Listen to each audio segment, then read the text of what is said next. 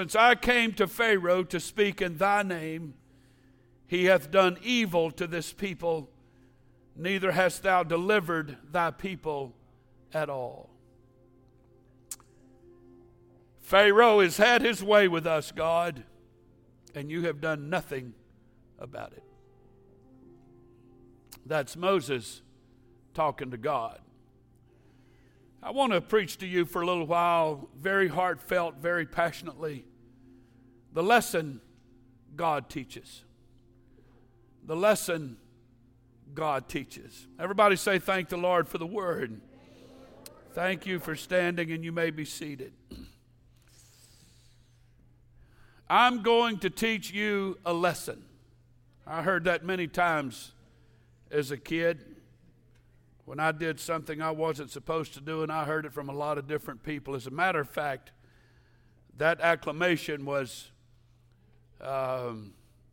expressed by numerous people on numerous occasions. And I, even myself, profess to being guilty of saying that to someone. You did so and so, you did such and such, and I'm going to teach you a lesson. And the point is that when I'm done teaching you this lesson, you will never do that again. Sometimes that worked, and sometimes it did not. The same is true with God. I do know in my own personal life, I have had Him teach me the same lesson on numerous occasions. And it took several times before I got the point. Anybody here today understand what I'm talking about? I want to preach to you for a little while with all of my heart about the lesson that God teaches. How many of you know here today that we serve a mighty God? Does anybody know that? Do you feel real confident with that? That we serve a mighty, amazing God. Thank the Lord. And we love to stand around, and talk about the wonderful, miracle-working power of Almighty God. He is truly a mighty God. He has all power in His hand. There is nothing that is too hard for God to do. I can make that statement here at Grace Church because some of us have experienced that. It's not just a generic statement. It's not just something biblical. It's something that some of us have experienced when you've gone up against all the odds and God comes through. Then you can say there is nothing too hard for God. Usually what we do to classify that statement and to give it merit is when we're up against something that we can't do. When we're up against something a doctor can't do, a lawyer can't do, a bank can't do, whatever it is. And you go to God with it and He does it, and we turn around and say, man, there's nothing too hard for God. So we classify that statement when something is too hard for us. But I want to submit to you this morning that any problem you might have right now, any problem going on in your life right now, or one you may even have in the future, is not too hard for God to solve. It is not. There's nothing that is too hard for the Lord. Praise the Lord. The praise team just saying that when I go through the water, I won't be overcome, when I won't be afraid and all of that. The reason we can say that is because we know no matter where we find ourselves in life, there's no place we go where God can't reach. And there's no place we can go that He can't bring us back from, because there's nothing too hard for God. Hallelujah. Thank the Lord. Any situation that is relative to your particular set of very unique circumstances from your life is not too big for God to deal with and to take care of. So it doesn't matter what the problem is. It doesn't matter what the need is. It doesn't matter what the situation is. It doesn't matter what the adversity is. Because we serve a mighty God. Doesn't matter how strong the storm is. It doesn't matter how fierce the winds are. It doesn't matter how high the floodwaters are. It doesn't matter how bad it looks to everybody around you. It doesn't matter how serious it looks right now, because God is well able to meet your need in just one instant of time, because He is a mighty, mighty, mighty God. Hallelujah. Because God is well able. If you have a financial need here today, it's no problem for God. If you need healing here today, it's no problem for God. If there's something marital going on in your life, it's not a problem for God. If you need salvation here today, it's no problem for God. If you need deliverance here today, it's not a problem for God. Any need at all, it doesn't matter. It's not a problem with God. Somebody clap your hands here this morning. Hallelujah. Our God is a mighty God, and He is able. The Word of God says, but my God shall supply all your needs according to His abundant riches and glory. The Bible said, now unto Him who is able to do exceeding abundantly above all that we're able to ask or think. He is always able to cause us to triumph. He is always able to bring the victory. He is a mighty, mighty, powerful, awesome, wonderful God. And somebody shout yes. Hallelujah.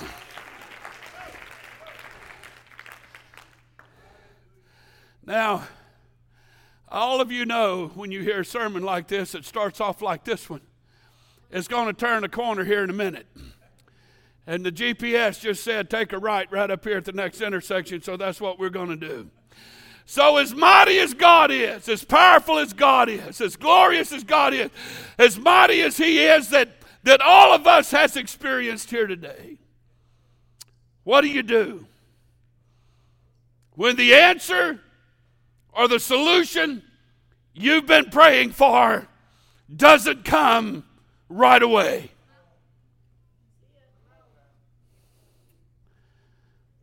I'll be honest with you, I've laid in bed at night trying to go to sleep over the past several months. I've even gotten out of bed, and I mean have one of those barn burning kind of prayer meetings in my house all by myself. I walked in our bedroom with Sister Murphy sleeping, laid hands on her while she was sleeping, and prayed and saying, God, I want you to do such and such right now. I want healing right now. I want encouragement right now. I want inspiration right now. And get back in bed an hour or two later and lay there and wait. Now, I asked for this. I told God that. I ask you for some things that's very reasonable. And it's things that I legitimately need. So here, I'm laying right here, and I'm going to wait. Well, I think all of us know how that story went. About an hour later, I drifted off to sleep without my prayers being met and answered at that very moment. What happens when we get a different answer than the one we expected to get? Some of us take this, I do, and I believe when sometimes we pray, we say we don't get an answer. In reality, we do get an answer. It's not the one we want. It's I've seen this happen on video clips on YouTube in times past when that feller is in love with that girl, and man, that is his dream come true, and she's everything he ever wanted, and he gets down on one knee and says, will you marry me? And she looks him dead in the eye and says, no, and turns around and walks out. Now, you can take your kid to Walmart and not buy him that candy bar, and he or she may lay down on the floor and kick and scream and all that. But I'm going to tell you, the answer no to that question versus the answer to no to will you marry me is on two different levels. And when I pray and ask God for things, I'm kind of like the guy asking the girl to marry me. I want an answer, and I want it to be yes. So what do? When you pray and things get worse instead of better? What happens when deliverance is delayed? Why do we face difficulties? Why do we face difficulties even when we're doing what God wants us to do. Even when you know confidently that you're in the will of God. When these questions come, does that affect our view of the mighty God that we serve? Does he become less mighty? Does he become hard of hearing all of a sudden? I say that respectfully. When the answer doesn't come, do we think of God differently?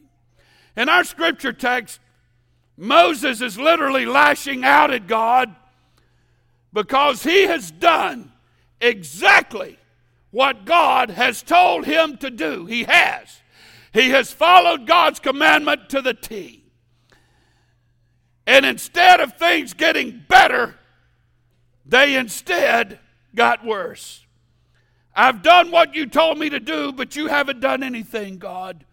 I've kept my part of the bargain, but you haven't kept your part, God.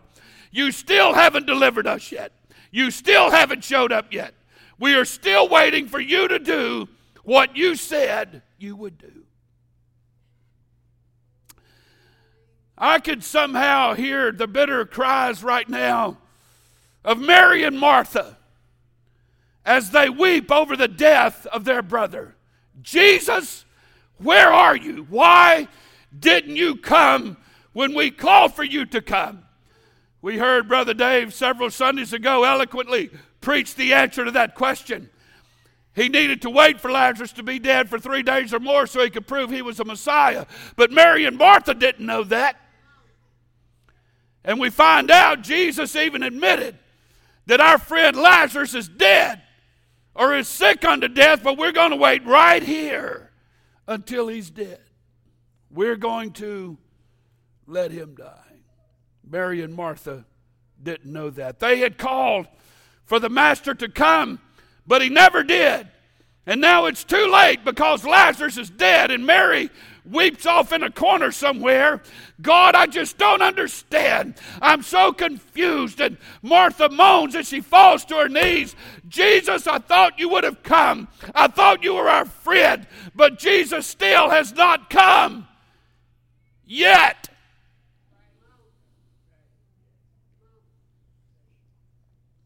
There are times in all of our lives that things appear to be just like that. Things appear to be hopeless. It appears to be over. It appears that God has turned a deaf ear to you and your cry, your dreams are dead. It looks like God has forgotten about you. You're desperate for an answer, but no answer has come. You feel like it's too late for God to do anything concerning your situation. You feel just like Martha did when her brother died. You're too late, God. You cry out, and I've done it. God, where are you? The wind picks up every cry that comes out of your mouth and slaps it back into your face again. You stagger along like a drunken man in your spirit as the enemy delivers more and more and more adversity to you. But wait just a minute before you give up for good. Let's take another look. There's a lesson. We don't like it. Nobody likes it. I've only met a handful of kids in my life that enjoy going to school. They enjoy being educated. They enjoy the test. They enjoy the exams and the quizzes. They enjoy the regimen. They enjoy sitting in a classroom and being lectured for hours every day. But by and large, every kid I know hates school, and nobody teaches them that. Bottom line, human nature does not like being taught a lesson. We like what we do, and we like the way we do it. We like the way we approach it.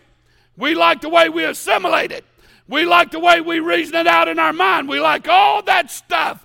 And then God allows something dramatic and drastic to happen in our lives.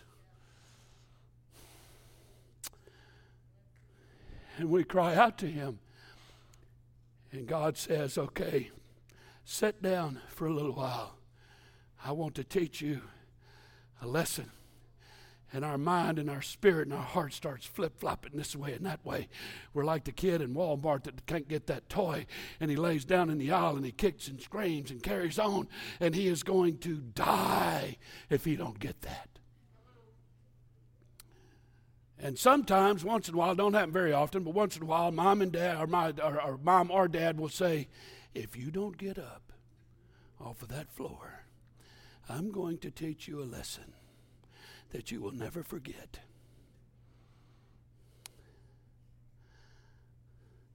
I did that with my kids. Most of you do it with yours. There's a handful that the parents haven't learned that lesson yet. But just before you give up on God, I want you to take another look. There's a lesson I've learned.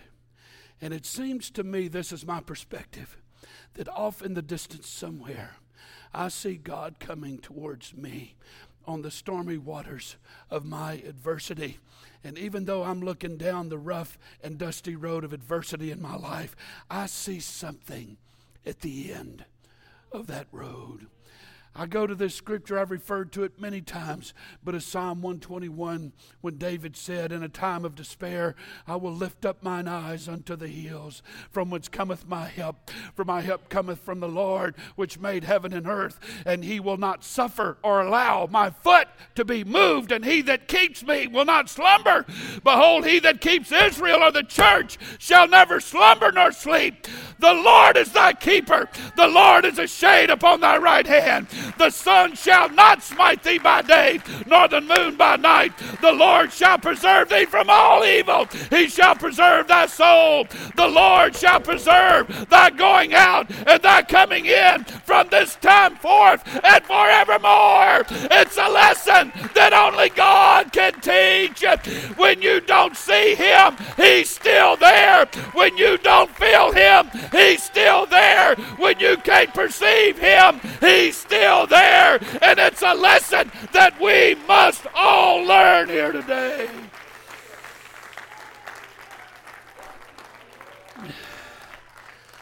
It may not be here yet, but it's coming. It's on the way. Let me preach to you today and tell you that God does all things well, even when it seems like a disaster. God has his own plan and his own time clock. We don't like this stuff. It just goes against everything human. God, I want you to approve my plan. I want you to agree with my plan. I feel like I need to stress this hard right now. God has his own plan and his own time clock for your life and for your deliverance. And it's never too late. God is never too late, even when we think he is. God's still in charge, and he's still on your side. I was talking to Brother Donnie Culpepper. He's been the lead person on all this lighting and sound. He came in this week to finish up a few things, and I believe we're done with it. Praise God. Hallelujah. Glory to God. And but he's from Lake Charles originally. His family's there, and we were talking about Lake Charles getting hit by that first hurricane. Was it Laura? I believe it was. And both of us agreed, why did that have to happen? And then just a few weeks later, they get hit with another one. And we personally knew people that were in the Lake Charles area that were even fighting with COVID. I'm talking about good Christian people. One of the finest Christian persons I know weathered their home and property, weathered that storm. Meanwhile, they had been diagnosed with COVID, probably should have even died. But there's a verse in the scripture, in the Bible, that we must get our head around today. Stand on it, believe it. That's one of my favorites, Ecclesiastes 3:11. The wise man said that he hath made everything beautiful in his time, never ours. And somehow I want to say to Lake Charles, and I believe we can qualify, all of us are qualified to say it because we've had our share of hurricane experiences. But most people I know that's been through a hurricane or even went through the 2016 flood, most everybody I know came out better on the other end of it than before. And through all of that, you were able to see the mighty hand of God. I want oftentimes to walk into Brother Dave Bunch's house where they live now. Oftentimes when I'm there, I'd like to just go off in a corner somewhere and weep and sob. When I look at their kids running around the house, their dogs running around the house, his mother going real slow around the house.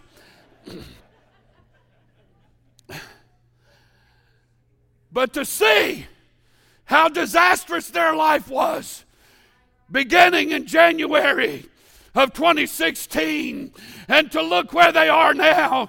Oh my goodness, everybody prayed. Oh, everybody prayed. But he didn't get the answer when he wanted it, but he got it when God was ready to give it to him, because God makes everything beautiful in his time. Hallelujah. I look back there at Melanie Tipler. It's recovered from cancer, went through a major surgery, and has had all kind of things that stepped into their home, into their lives. But somehow, when you look at where you are now, compared to where you were a few months ago, and I could go up this side and down this side and up that one and down this one, and everybody in this building should know what I'm talking about. But in the times of most difficulty, I've even come to the conclusion here a few months ago that Grace Church will never be the same again, that all we built has gone away and we'll never get it back. But little by little, I had a meeting with somebody yesterday. They're here this morning, they know who they are, but something happened to me in that meeting, and I was able to proclaim to 2 or 3 people yesterday, Grace Church is coming back through all of this mess, and it's even going to be better. It's going to be better.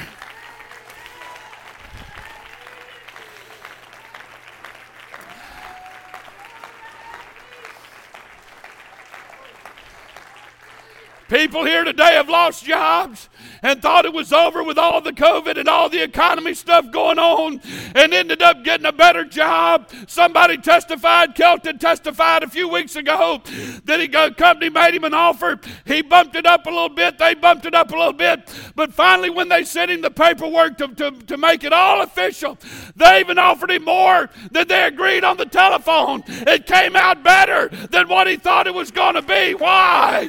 Because God makes all things beautiful in his time.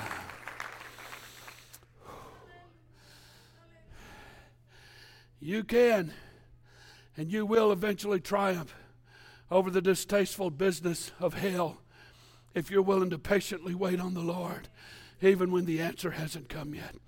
In Isaiah 40, why sayest thou, O Jacob, and speak, O Israel, my way is hid from the Lord, and my judgment is passed over from my God. Hast thou not known?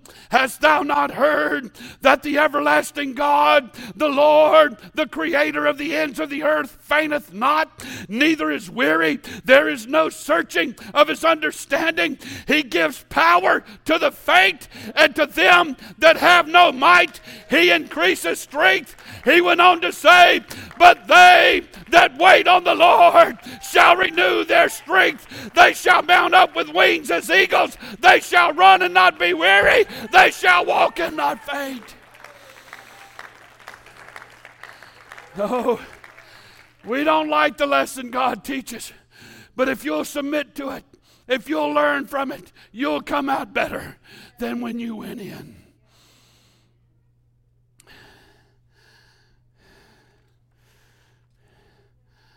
Why does he work the way he does? Why does God do things? God, forgive me what I'm about to say. I'm just being real honest here, but it just seems like God can be so frustrating sometimes. It's like a kid with his parents. Dad, you are so stinking frustrating. Why can't I have this? I thought it towards my dad, and I promise you, my poor kids have thought it towards me. Why do you have to be such a jerk? Why are you so out of tune and out of touch? I need this now. But my kids, for the most part, have followed Dad's advice, and looking back in hindsight, I think they're doing pretty good. As a matter of fact, they've told me on occasion that you were right, and you helped us make the right decision. The Bible says clearly, and we all know it, God said, for my thoughts are not your thoughts, neither your ways my ways. For as the heavens are higher than the earth, so are my ways higher than your ways, and my thoughts than yours. For as the rain cometh down and the snow from heaven, and returneth not thither, but water covereth the earth, and make it bring forth and bud, that it may give seed to the sower, and bread to the eater. So my word be that goeth, shall my word be that goeth forth out of my mouth. It shall not return unto me void, but it shall accomplish that which I please, and it shall prosper in the thing whereto I sent it. God's ways are higher than ours. His thoughts are higher than our thoughts. He doesn't do things like we would do them. He doesn't think like us. But there's a lesson that I have learned, and that is that His word does not return void. The storms of life come to everybody, even the child of God. Sometimes God calms the storm, and other times He just gets on board with us and calms the child and rides out the storm with us. Deliverance might be delayed right now, but keep on waiting on the Lord. We look at the life of the Apostle Paul and say, what a great man. I wish I could be more like Paul. Oh, really? You want to be more like Paul? Let's look a little bit closer at his life. He said, for we would not, brethren, have you ignorant of our trouble, which came to us in Asia, that we were pressed out of measure above strength, and so much that we despaired even of life. But we had the sentence of death in ourselves, that we should not trust in ourselves, but in God which raiseth from the dead, who delivered us from so great a death, and doth deliver, in whom we trust that He will yet deliver us. So notice that even the great and infamous Apostle Paul had trouble. He despaired of life. He had a death sentence in him. He stated that he would not trust himself but in God, and God delivered him from death. He trusted what God said. He went on to say, we're troubled on every side, yet not distressed. We are perplexed, but not in despair. We're persecuted, but not forsaken. We're cast down, but not destroyed. Always bearing about in the body the dying of the Lord Jesus, that the life also of Jesus might be made manifest in our body. Again, he spoke of the Jews 5 times received I 40 stripes, save one. 5 times he was beaten with 39 stripes. Thrice I was beaten with rods. Once I was stoned. Thrice I suffered shipwreck. And night and day I've been in the deep. And journeyings often, and perils of waters, and perils of robbers, and perils of my own countrymen, and perils by the heathen, and perils in the city, and perils in the wilderness, and perils in the sea, and perils among false brethren, and weariness, and painfulness, and watchings often, and hunger and thirst, and fastings often, and cold and naked, beside those things that are without, that which cometh upon me daily, the care of all the churches. Paul was a man that was used greatly by God, but he was also a man that suffered much for God. Paul suffered much pain, but what brought him through was his attitude toward the pain. He cared much more about the glory of God resting on him than he did the pain that he felt in and around him. That is why his pain was turned into pleasure. He said, unless I should be exalted above measure through the abundance of the revelations, there was given me a thorn in my flesh, the messenger of Satan, to buffet me, lest I should be exalted above measure. For this thing I besought the Lord 3 times, that it might depart from me. And he said unto me, my grace is sufficient for thee. My strength is made perfect in weakness. Most gladly, therefore, will I rather glory in my infirmities, that the power of Christ may rest upon me. Therefore, I take pleasure in infirmities and reproaches and necessities and persecution and distresses for Christ's sake. For when I am weak, then I am strong. It's not normal to take pleasure in infirmity and adversity. But the thing that Paul learned was that you trust in God in spite of what you're going through. He learned that it's the pain of suffering that is at times the steadying influence in our life. The heavy burden can actually act as a ballast for us. Dr. Thomas A. Lambie, a medical missionary to Africa, told about how he forded many swift and bridgeless streams. The danger in crossing such streams lies in being swept off your feet and carried downstream to greater depths and hurled to death on hidden rocks. Dr. Lambie learned from the African people the best way to make such a hazardous crossing. They taught him a lesson. They taught him that you find a very large stone, the heavier, the better, and you lift it to your shoulder and you carry it across the stream. Why? Because the extra weight of the stone keeps your feet solid on the bed of the stream while crossing. Dr. Lambie drew this application. While crossing the dangerous streams of life, enemies constantly seek to overthrow us and rush us down to ruin. We need the ballast of burden bearing. We need the ballast of burden bearing, a load of affliction to keep us from being swept off our feet. Martin Luther once said, affliction is the best book in my library. Walter Knight tells of an American tourist who had just seen the Passion play. Approaching Mr. Lang, who played the part of Christ, he asked, "May I be photographed with you while I lift your cross?" The tourist stooped to lift the cross, but he couldn't.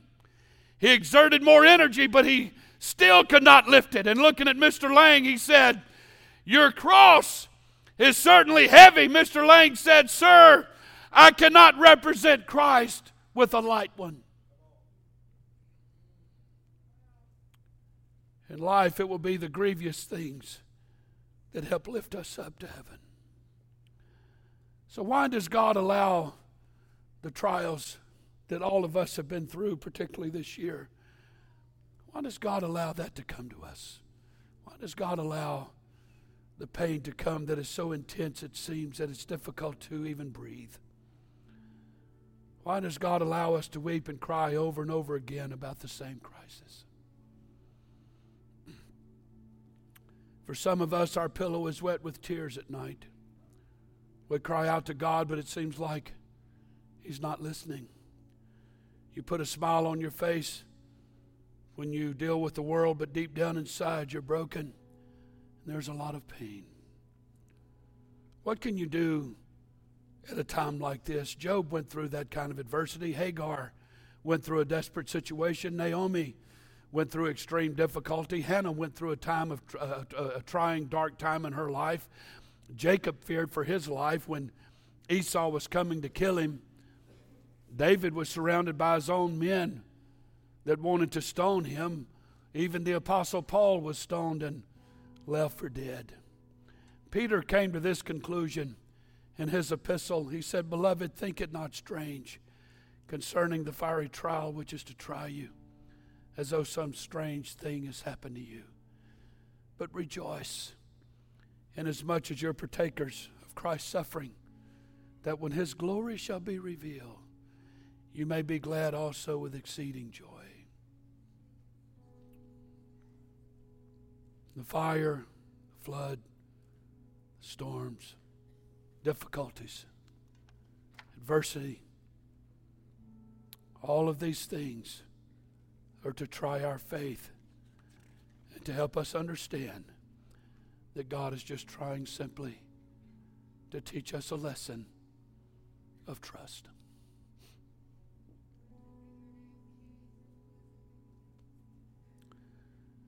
I have found it difficult through the years to trust people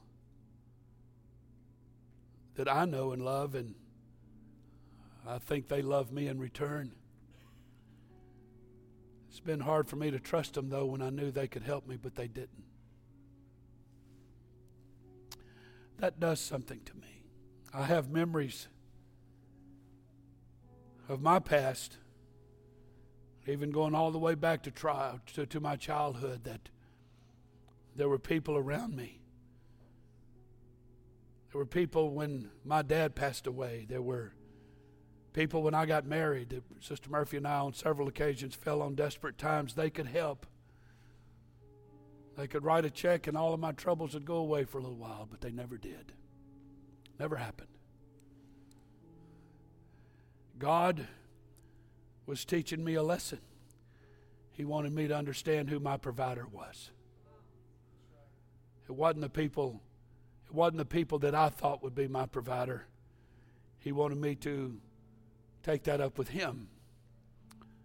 And when I learned that He would provide for me as I needed, and He often did it through people, but He did it, and He got the glory for it. Yes, He did. We've made offering commitments when we didn't have the money, but God supplied the money through people. Most of the time I had to work for it, but He nonetheless supplied the money. There's been occasions with my kids that I've put all my faith and trust in doctors, and I knew they could help me. And I felt that sinking feeling of despair when they returned and said, I can't help. God taught me a lesson. When I've wanted my way, I'm talking to somebody here today, I'm talking to a lot of people here today. When I wanted my way, I never wanted God to condone my sin. I never wanted God to condone my being worldly and compromising.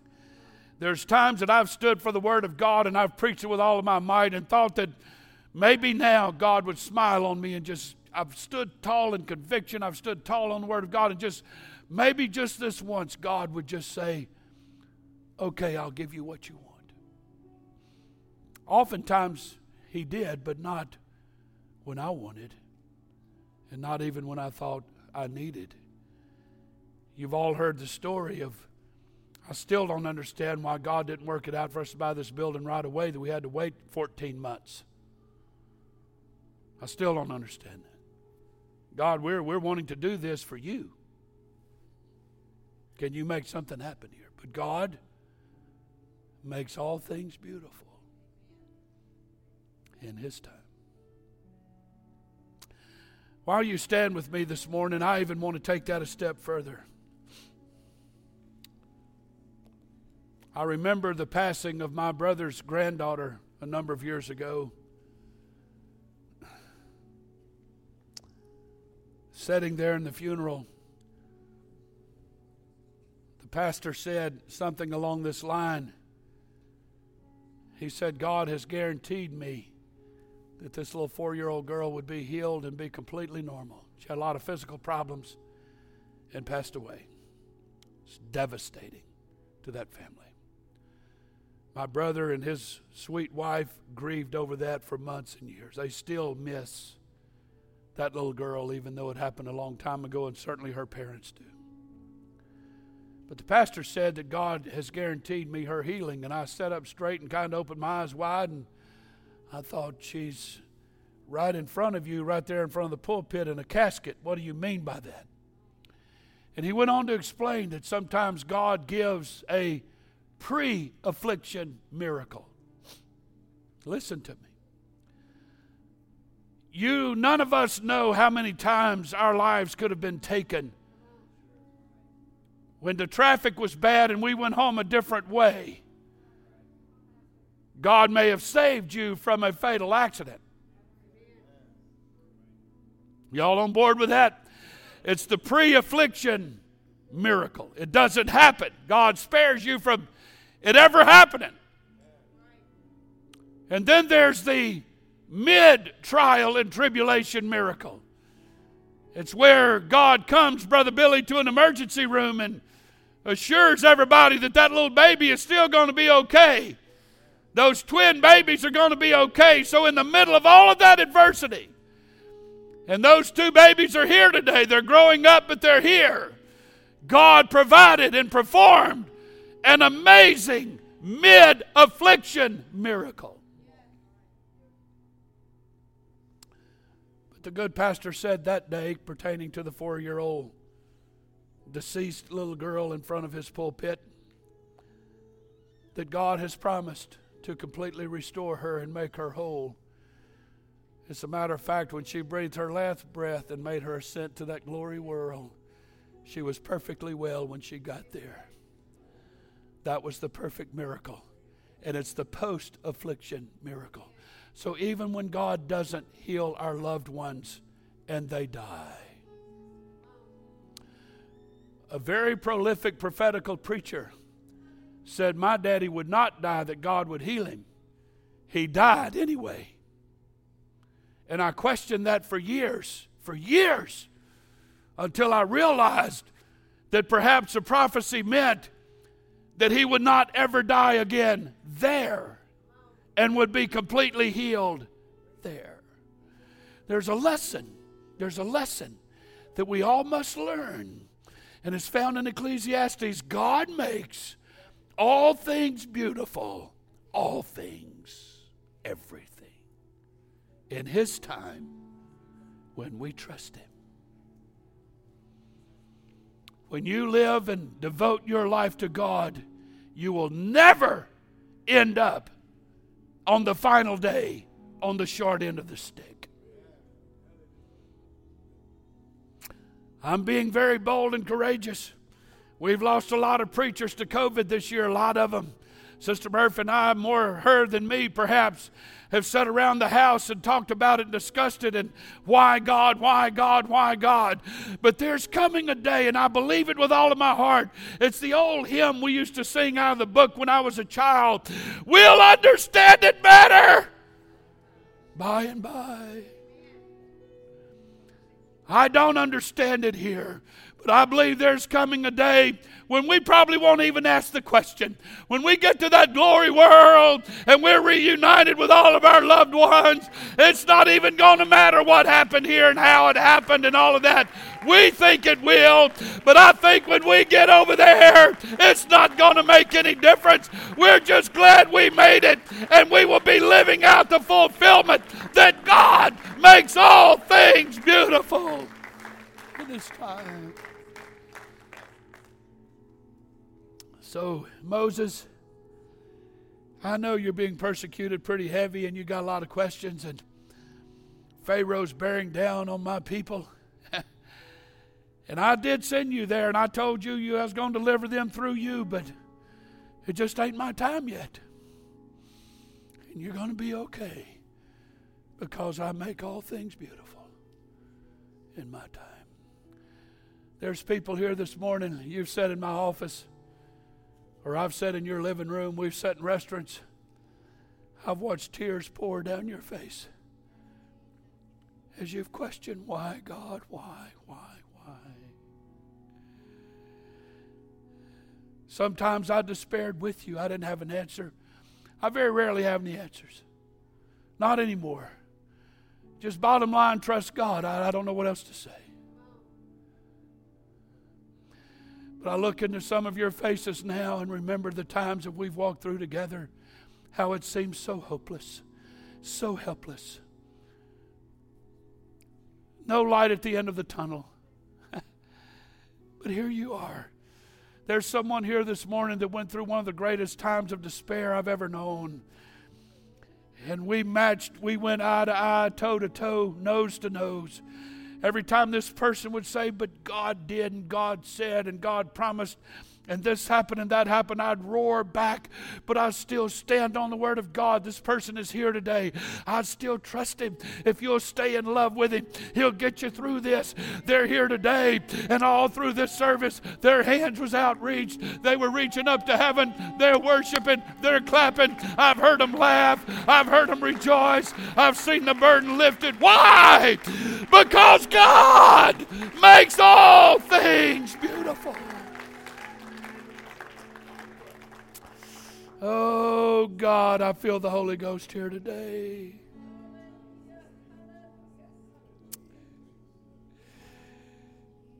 There's somebody here there's somebody's here. The same thing maybe can't be said about you that was said about Abraham when the Bible said he staggered not at the promise of God. Maybe there's some people here today. The Bible is full of people that staggered at the promise of God. Simon Peter did it. Denied Jesus not once, not twice, 3 times. I don't know the man. But even in a place of denial, in a place of betrayal, in a place of adverse circumstance, God is still mighty to bring you back to Him and restore unto you everything that you've lost. The Bible prophesied that He can restore what the cankerworm and the palmer worm and all of those insects stand for certain things and represent certain. There's no part of your life, no element that's missing out of your life that God can't restore you back. Even the prodigal said, even the prodigal realized in the parable that Jesus told, notice where he got his revelation from. Notice where he was at when he got that revelation.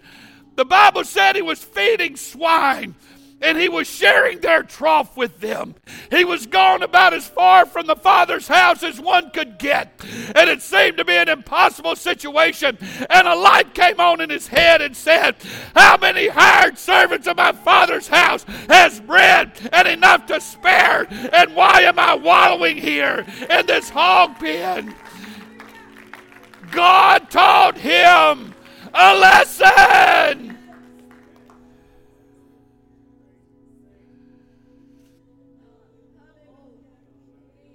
I have never left thee, says the Lord. I have never forsaken thee. Even when you walk away, I'm still with you. You never leave my presence. You've not gone beyond the reach of my hand. And now you question why have certain things come into my life. Yes, I allowed you. I have set before you an open door that you can exit anytime you please. But you never leave my presence. I am God and I am always with you. And I promise you again, I will not forsake you. Neither will I leave you comfortless. Listen to my word. Listen to the voice of the man of God. And hear what I have to say unto you. If you will give your life to me, if you will commit to me, I never cease to direct your paths, and I will not cease now. If you will trust in me, I will teach you how to navigate your life. I will show you what path to follow. I will lead you to the destiny and to the purpose that I have for you. I speak to you because I am God and I know all things. Come unto me, all ye that labor and are heavy laden, and I will give you rest. And if I do not take away your affliction, I will be with you and guide you through your affliction. Come unto me, says the Lord.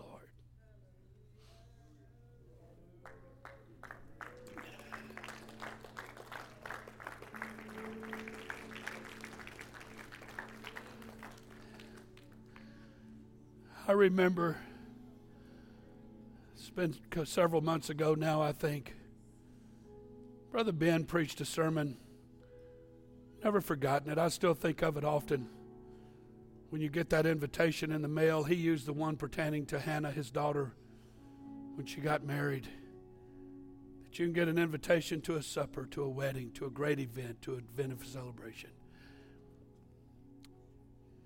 Throw that invitation away. You won't have to go. It's disappointing when you don't, because you were specifically invited. God is doing that here today. He's given people an invitation to come back to my class. Let me teach you a lesson about life, about trust, about completeness, about fulfillment. As they began to sing, I want to open up the front of the church as our custom is, and as you feel comfortable to do so, I'm going to ask you to gather around. But I'm going to ask you to do some soul searching here today. Submit to God's lesson. Submit to the subject matter. And let Him teach you that if you'll trust Him, He'll guide your steps and your life will end up far better than if you choose to orchestrate your life yourself without Him. I'm asking somebody to reach your hand out to the Lord. Let Him take you by the hand and lead you back to Him. Lead you back to His presence. Yes, He does. Would you reach heavenward today? Would you reach Godward here today? Would you reach out for the Word of God here today? Would you reach out to His promise? Would you grab a hold of the promise of God today? Somebody talk to the Lord.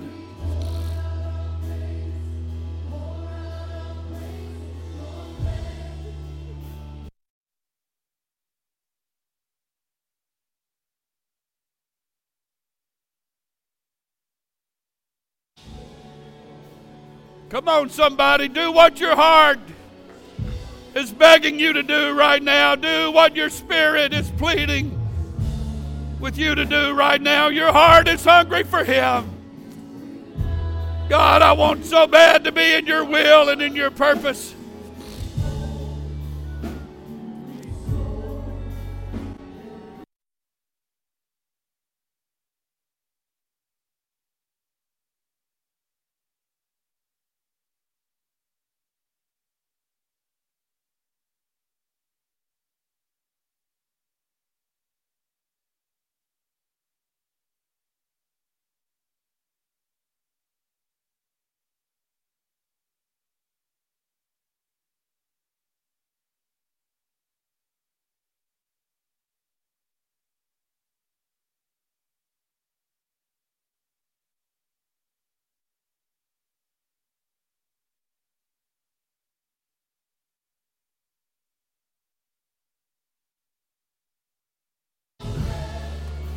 Come on, somebody talk to Him.